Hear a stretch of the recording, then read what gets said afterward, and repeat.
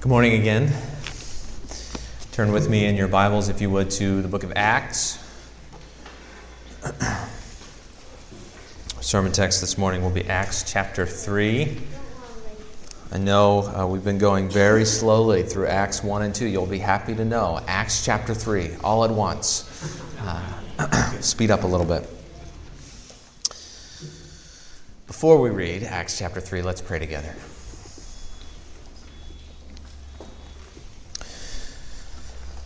Our Father, we do come before you because we need hope, because we are in a world that is full of trouble and despair. And we pray, Father, that you would speak that into us, into our hearts and minds this morning, that you would take your word and that you would apply it to us and enable us to believe it and understand it and be changed by it in the power of your Holy Spirit. Father, we pray that you would work now. We pray in Jesus' name.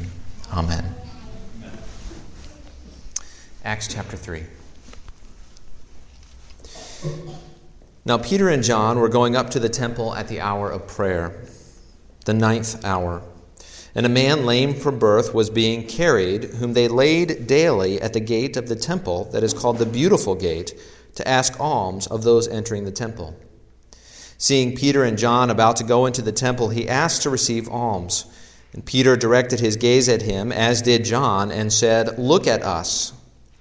And he fixed his attention on them, expecting to receive something from them. But Peter said, "I have no silver and gold, but what I do have I give to you. In the name of Jesus Christ of Nazareth, rise up and walk." And he took him by the right hand and raised him up, and immediately his feet and ankles were made strong. And leaping up, he stood and began to walk, and entered the temple with them, walking and leaping and praising God.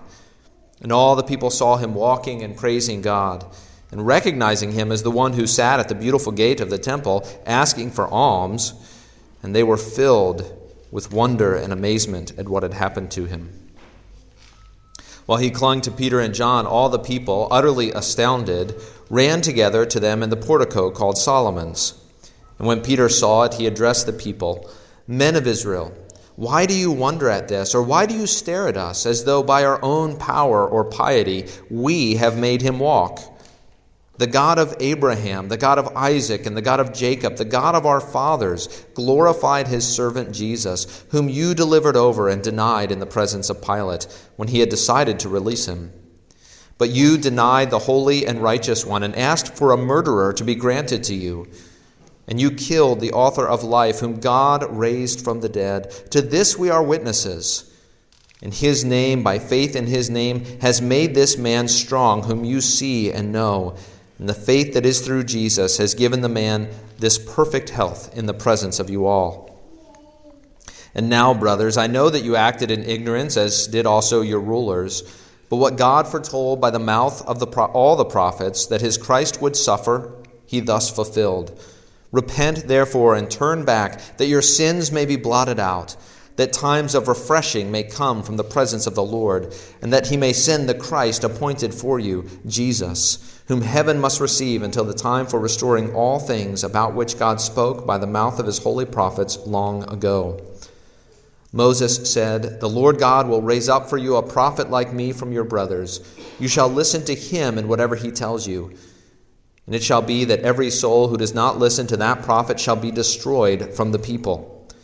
And all the prophets who have spoken from Samuel and those who came after him also proclaimed these days.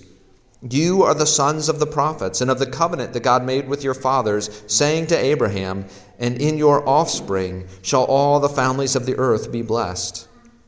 God, having raised up his servant, sent him to you first, to bless you by turning every one of you from your wickedness.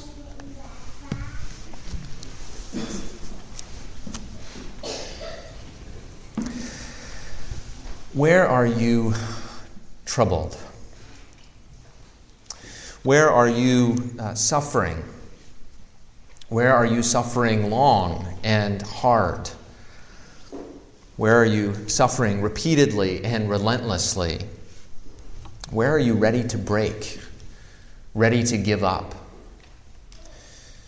There is pain now. There is trouble.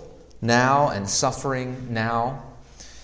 There are things that this world cannot fix now.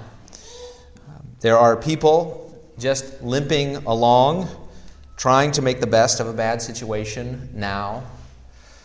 And yet we believe in a Jesus who comes to make all things new.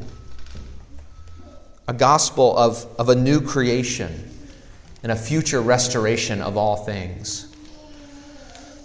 And the question for us, at least one of the many questions for us, is how does that future break through in the present? How does that future restoration, that future new creation, break in right now in the moment? And one of the answers to that question is through hope. Jesus offers us hope. He tells us that whatever struggles you might face, there is more. Don't give up. Endure to the end. He will meet us in our suffering. He will be with us in the valley of the shadow of death. And when it's all over, He will appear. You know, when you become a Christian, all of your troubles, you may have noticed, do not go away. In fact, some of them sometimes even get worse. What does Christ offer us in the midst of it all? Well, one thing among others, the one thing we're going to talk about this morning is hope. And what we're going to see in chapter 3 is that with the resurrection of Jesus, a new creation has broken into the present age. With that comes the hope of all things being made new at Jesus' return. So as we look at Acts chapter 3, we're going to talk about hope. We're going to talk about this hope that Jesus has brought. And we're going to talk about, you can see in your bulletin on the back page, if you want to follow along, we're going to talk about why that hope is absent, where to find it, who can have it, what it clings to, and how to pass it on. So first, why it's absent. Why is this hope so often absent? Well, Jesus was rejected by men, and He had risen from the dead as Lord and King. He ascended to the right hand of the Father to sit on the throne of God. Pentecost in Acts chapter 2 was like Christ's inaugural party, so to speak, when He poured out the celebratory gift of the Holy Spirit upon His people. The church is now the temple of God, the first fruits of the new creation, the anointed prophetic people called to show and tell of this Jesus to a perishing world. We turn the page to Acts chapter 3, and we find the church just being the church. Peter and John are going to the temple to pray. Maybe you know the song, maybe not, but they are going to the temple to pray, and they met a lame man on the way. And I want you to think about this lame man. Verse 2 says that he was lame from birth. His whole life he had spent broken. Not just ordinary broken even. You know, most of us can hide our brokenness fairly well. We learn from a young age to keep our brokenness secret, to hide it from other people.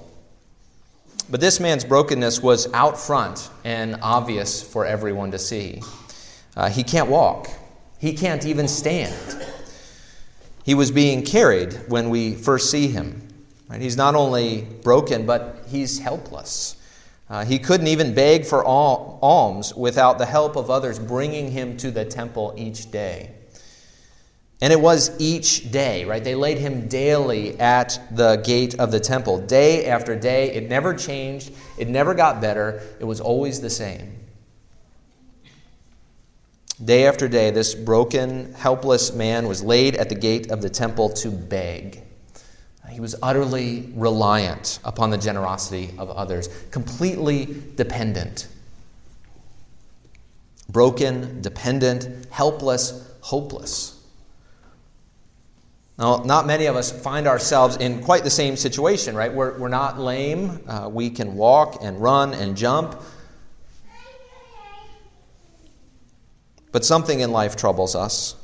we often feel helpless. We feel like things aren't going to change from day to day. They're not going to get better. Maybe we reach out for help like the lame man. Of course, oftentimes we're too proud for that, and so we wallow in our troubles. Again, broken and helpless and changeless and hopeless. The reason we can make this leap from the lame man to us is because we all live in this broken world. We share these common experiences, right? The lame man might have experienced certain aspects of the fallen creation more acutely than us, but it's a shared experience after all. We all know what it's like to be broken in this world. And Christian or no, many people live in the midst of this broken world with no hope at all. When life begins to beat us down, we do not lift our heads with confidence in the future, but we bend and we break. We fall into depression and despair. Broken and helpless and hopeless. At least this lame man continued to go out and do something about his situation day after day. He did what he could do. Because of the generosity of his friends, he made his way to the temple each day to beg for alms. Some of us have far more going for us, but much less confidence. There are mornings when I wake up and I just do not want to get out of bed. I wake up depressed and just think, no, I just like to stay here. Thank you. It's warm, it's cozy, it's comfortable. It's not like that out there. I don't want to do even what I can do. I want to just wallow in self-pity. Hopelessness has set in. And when you look around at the world, does it give you an abundance of hope? This world is fallen. It's broken. Lame from birth, this man was. There was nothing he had done. He wasn't being punished by God. He hadn't gotten drunk and wrecked his car and ended up in a wheelchair, right? There was no way to tie this to him. It just was. Lame from birth. This world is broken. But where's the hope in that? To beg alms from day to day, is that hope? Hope is absent because we look around at the world, we look at the world under the sun, as the writer of Ecclesiastes calls it, and we're honest. It doesn't look good. Poverty, prejudice, political wars, culture wars, race wars. Is there any end in sight? Any realistic resolution? Any viable solution on the table? Well, this brings us to our next point, which is where to find it, where to find hope. It happened to be the lame man's lucky day in God's sovereign providence. Seeing Peter and John about to go into the temple, he held out his palm and asked for alms, and Peter and John look at him, and they get his attention, and then we read this in verses 6 through 8. Peter said, "I have no silver and gold, but what I do have I give to you. In the name of Jesus Christ of Nazareth, rise up and walk." And he took him by the right hand and raised him up, and immediately his feet and ankles were made strong. And leaping, he stood up and began to walk and entered the temple with them, walking and leaping and praising God. Now the people see this guy, and they recognize him, right? He was lame from birth. Day by day, he had sat at the temple asking for alms, and now he's walking and leaping and praising God right there in the temple. And this was no trick, right? This was no fake miracle. This was someone they knew, someone they had passed by every day. Many had given him alms in the past. Many more had likely turned their heads. But now the people are filled with wonder and amazement and awe, and a crowd begins to form. And Peter's first words to this crowd are found in verse 12. Verse 12, Peter says, "Men of Israel, why do you wonder at this? Or why do you stare at us? as though by our own power or piety we have made him walk. How would Peter start here? Men of Israel, why do you wonder? Why do you stare? As though by our own power or piety we have made him walk. Peter must have been picking up on something in the crowds. Something that is our natural tendency. Maybe especially in our day, maybe not, maybe in every age. When something good happens, our first reaction is to figure out how it happened, humanly speaking.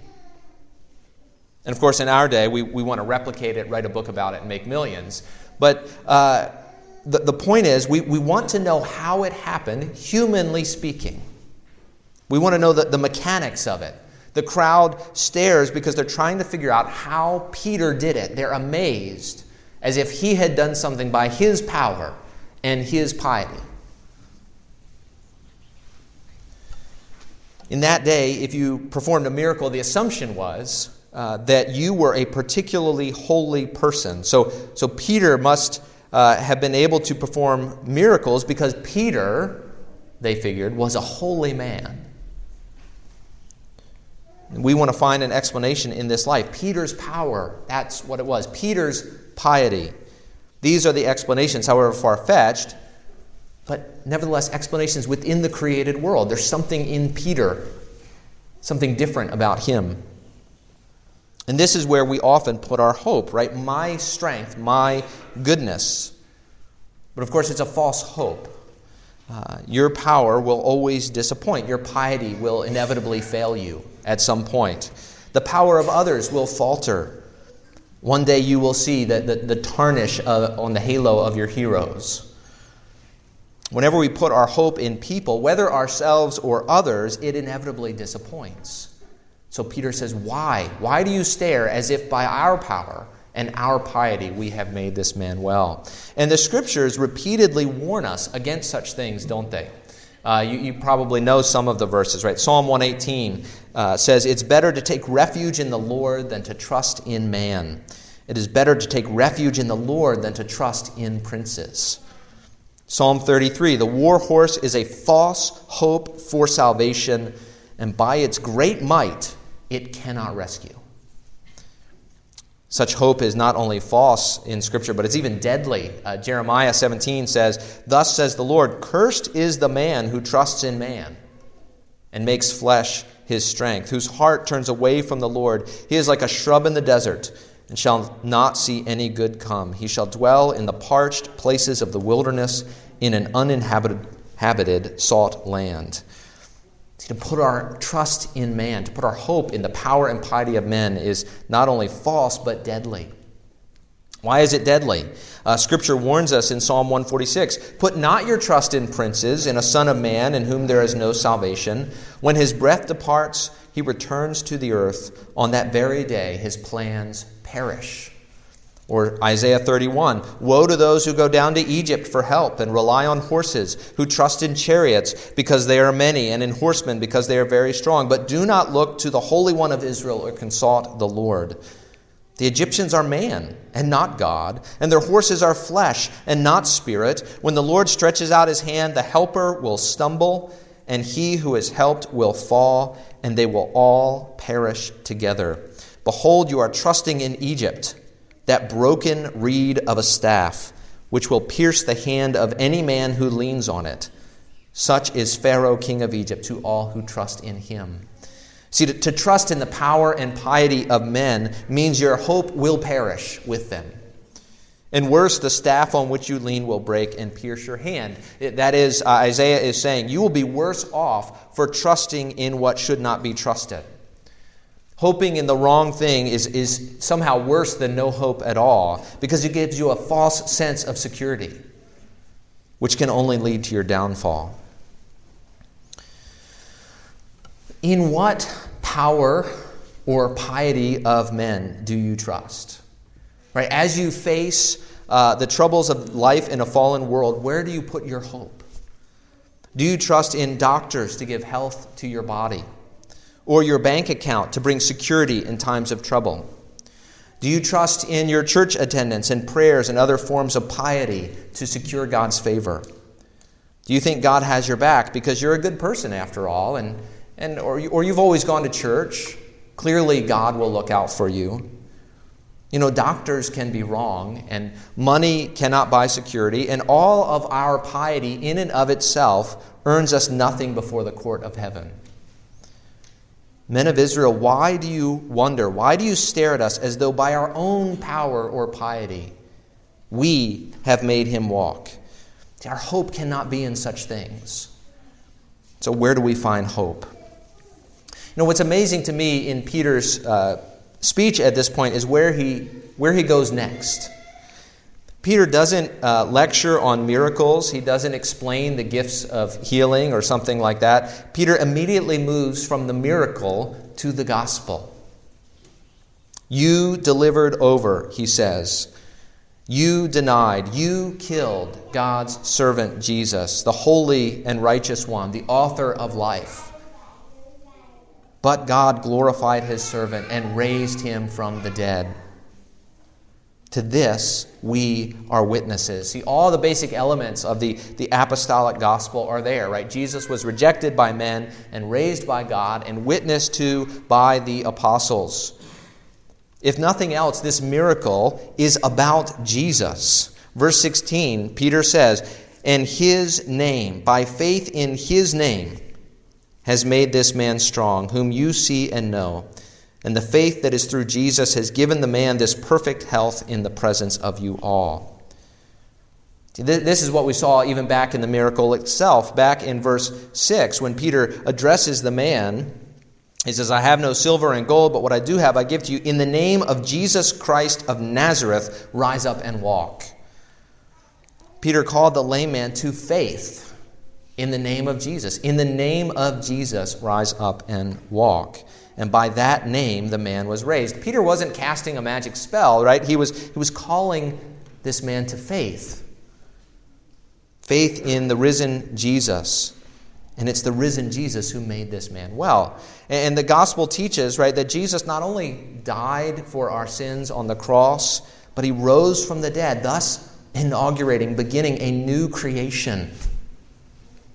Jesus' resurrection is the first fruits of this new creation, the beginning, the starting point of the renewal of all things. And Jesus' resurrection paves the way for our resurrection, according to Scripture. He rose, we will rise through our union with him. It's similar to what happens in families. If you have a number of kids, right, you know the first kid, the first child, the eldest, has it a lot harder, right? But their experience kind of paves the way for their siblings. If you're the first child, you know how that is. You're probably bitter about it. I'm sorry. Younger siblings always have it easier. It just seems to be the way it is. They never have to wait as long to do things, right? You, as the older sibling, have paved the way. They then just coast through life because of your experiences. And yet, it's kind of like that. But it's really nothing like that, right? Because Jesus, by his death and resurrection, purchased our resurrection. His death and resurrection guarantees our future resurrection as those who belong to him. And what this means is that Jesus alone, Jesus who has defeated death, he alone can make us well. Whatever this world might offer, whatever power and piety of men, Jesus alone has power over death. In the midst of the oppressive struggles of life, we must not put our hope in the flesh, in the things of this life, in the things of this world. We must not put our hope in technology or in our bank accounts or in science and learning or in our own moral goodness, right? Jesus alone has power over death. Psalm 130, verses 7 to 8, we read earlier, "O Israel, hope in the Lord. For with the Lord there is steadfast love, and with him is plentiful redemption. And he will redeem Israel from all his iniquities." And of course, that is what Jesus did. He redeemed us from all our iniquities, all our sin, that we might be made whole by the love of our Father. See, there is abundant reason in this world not to hope. This world is full of trouble and decay and death. All human solutions will fail in the face of such things. But Jesus has conquered sin and death through the cross and through the resurrection, which means we can have hope in his victory. He has gone before us to do what we could never do, to defeat death on our behalf. Which leads us to then this next question: who can have this hope? Who can have this hope? When something bad happens to someone, what's our first response? Our first response tends to be something like, cheer up. It will get better.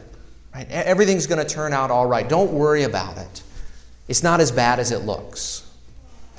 And it almost doesn't matter who it is. We just assume that everyone should be hopeful. I don't think Scripture makes this assumption, at least not the way that we do. Verses 17 to 19 say this. Peter, continuing to speak to the crowds, he says, "And now, brothers, I know that you acted in ignorance, as did also your rulers. But what God foretold by the mouth of all the prophets that his Christ would suffer, he thus fulfilled. Repent, therefore, and turn back, that your sins may be blotted out." There is a kind of hope that everyone can have. If you see your sin, if you own it and confess it, if you turn to Jesus who died for you, your sins will be blotted out and you will be saved from the coming judgment. But there's an if here, right? If you see your sin, if you own it, if you confess it in biblical language, if you repent and turn to Jesus. Of course, verse 19 doesn't put it in an if-then statement, but as a command, right? Repent and turn back. And then the result, so that your sins may be blotted out. At the end of the sermon, Peter, again, he talks about the Old Testament promises, the Old Testament promise of a prophet like Moses. The people were told to listen to that prophet, and they're warned in verse 23, "It shall be that every soul who does not listen to that prophet shall be destroyed from the people."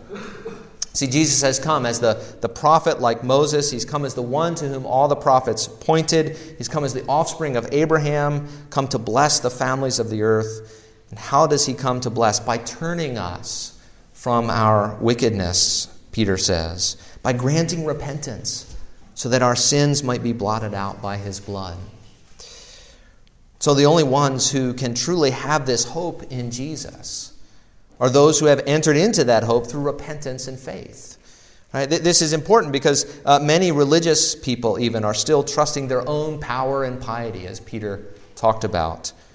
This is true for many Christians who grew up in the church and many non-Christians who think they're pretty good people after all. If you have lived much of your life in the church, you might think or even begin to think, well, I'm a pretty good person, right? I always do what God tells me to do. I don't cuss, I don't cheat, I don't drink to excess, I belong to a good church, I read my Bible. I'm generally a good Christian after all. And all those things are fine, right? The problem is that the religious elite, even of Jesus' day, could make such a boast. One once said in a parable of Jesus, "I thank you, God, that I'm not like other men. I don't do all these bad things. I do all these good things." But what he lacked was humility before God, a sense of his brokenness and his sin. So it was the really bad person of Jesus' parable who beat his breast and said, "Have mercy on me, O God, the sinner." And he's the one, Jesus says, who goes home declared right in God's sight. See, our only hope is not to accept that we're pretty good because we have always gone to church, or pretty good because we haven't done any really bad stuff. Our only hope is to fall on the mercy of Jesus, to confess our utter sinfulness and to turn to him that our sins might be blotted out. This is how we enter into hope. This world may be full of decay leading to despair, but Jesus is doing something new. He's renewing all things, beginning with his own resurrection from the dead. We become a part of his work when we turn from our sin and turn to Jesus, putting our faith not in our own strength or goodness, but in the power of his name. So there are abundant reasons not to hope in this life, right? The world's full of trouble. All human solutions ultimately fail and falter. But Jesus has conquered sin and death in the cross and in the resurrection, which means we can have hope in his victory. And all who confess their sin and turn to Jesus, putting their hope in the power of his name, can have a true, genuine hope, a hope in the resurrection.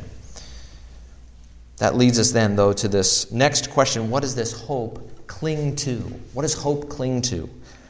Now, I know I just said in part we cling to Jesus, right? But that's not what I mean here. When we come to a passage like this, oftentimes we get hung up on the wrong question. We start wondering, well, should we see miracles like this today? Or more personally, when will I be healed of my physical ailment? Right? When will my troubles go away? Of course, it's clear from the rest of the New Testament, if you read it, that not everyone's physical troubles simply go away by faith. And so Paul multiple times talks about fellow workers who fell ill, one of whom he had to leave behind because he was so sick. Why didn't he just heal him as Peter did this lame man? Well, it just doesn't work like that in the rest of the New Testament. Paul encourages Timothy at one point to take some wine for his stomach. He doesn't say simply, well, just claim the name of Jesus and your stomach will be healed. He doesn't say that.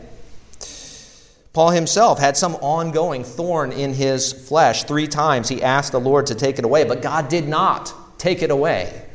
God left that trouble for Paul. Peter's healing of the lame man here then should not be seen as sort of the new norm of the Christian life. It's not a pattern set down for us as to how to handle physical sicknesses. Rather, the healing of the lame man is a sign.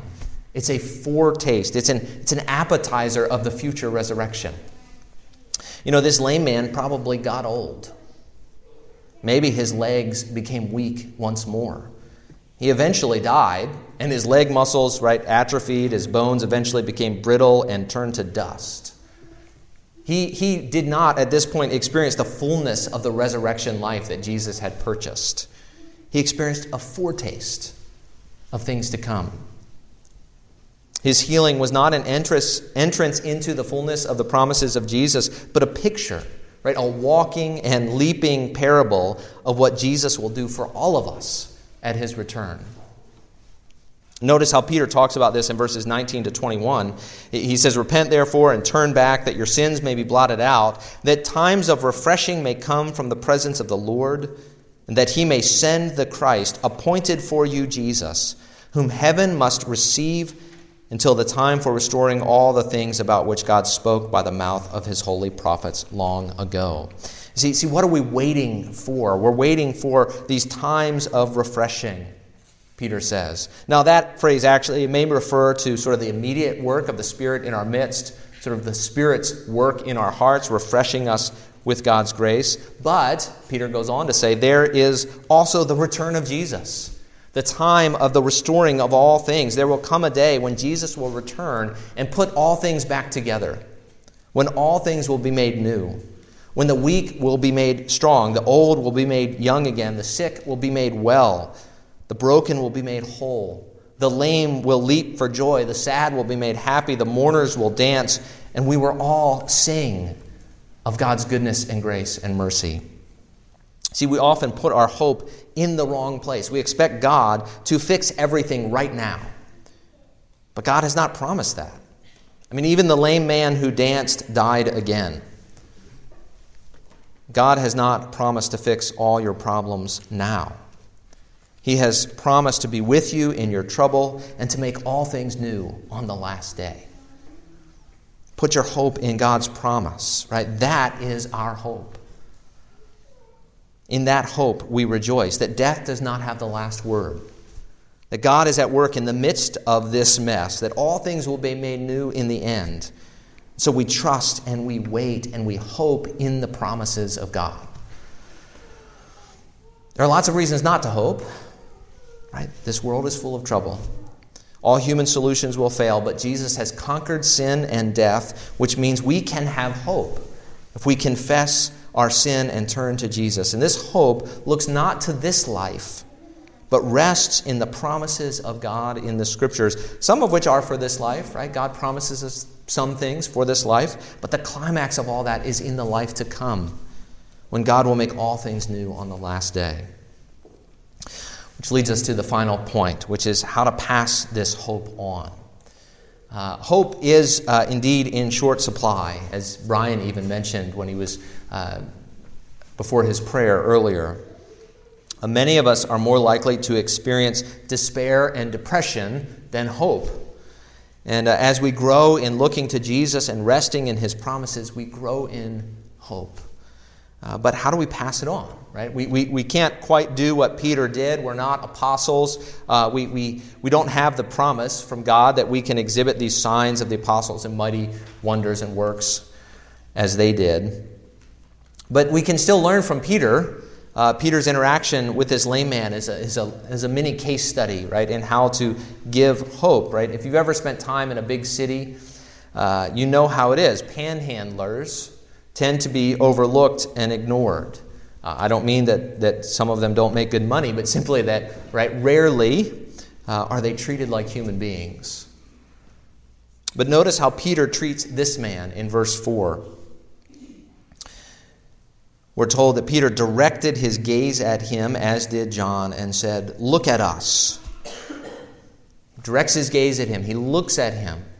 He engages him, right, saying, "Look at us, look at me." And then he takes him by the hand in verse 7 and raises him up. Peter looks him in the eye like a human being, right? He treats him with dignity and respect. And then Peter gives this man what only Peter can give, a gift which acts as a foretaste of the resurrection. We can't command the lame to be healed, but we can look people in the eye. We can draw near them in compassion and love. We can give them our hand as Peter did and be for them a mini foretaste of the resurrection to come. And here's the question, right? How can I manifest for this person, in part, what the resurrection will be like in all of its fullness? You know, maybe you can give him a taste of God's love. Maybe you can provide companionship to one who is lonely. Maybe if you're a doctor, you can bring healing to the sick in Jesus' name in the hope of a greater healing to come. Knowing that the best that you can do in this life is sort of shore up the body for a little while. All of us can give the gift of our own presence with people in their suffering to represent in a tangible way the presence of Jesus with them. As Jesus promises in so many places. But the Psalm 23, that great psalm, which talks about, "Yea, though I walk through the valley of the shadow of death, I will fear no evil." Why? Because you are with me. Right? Christ's presence with us in trouble gives us hope. When we are present with people in trouble, right, we represent him as his people, and we give them hope as well. Whatever the case, right, we give hope by representing Jesus, by being a foretaste of things to come for the people around us. A mini picture, a mini taste of all that God is doing. So there are abundant reasons, as we said, not to hope. The world is full of trouble, decay, death. All human solutions will ultimately fail in the face of such things. But Jesus has conquered sin and death in the cross and in the resurrection, which means we can have hope in his victory. All who confess their sin and turn to Jesus, putting their hope in his name, can have this true hope. This hope looks not to this life, but rests in the promises of God, who will make all things new on the last day. And now go. Right? Go and be a foretaste for people. Go look them in the eye and show them dignity and love. Be present with them as Jesus is with you in the deep valleys, as we hope in the high mountain of the new creation and the restoration of all things. Let's pray. Our Father, we pray that you would open our hearts and minds to understand what you have done in your Son, in the cross and in the resurrection, that we would understand the defeat of death, that we would understand the advent of the new creation, and in that we would hope. That would give us joy, that would give us reason to rejoice, even in the midst of our troubles, as we look to our Savior Jesus. We pray this in Jesus' name. Amen.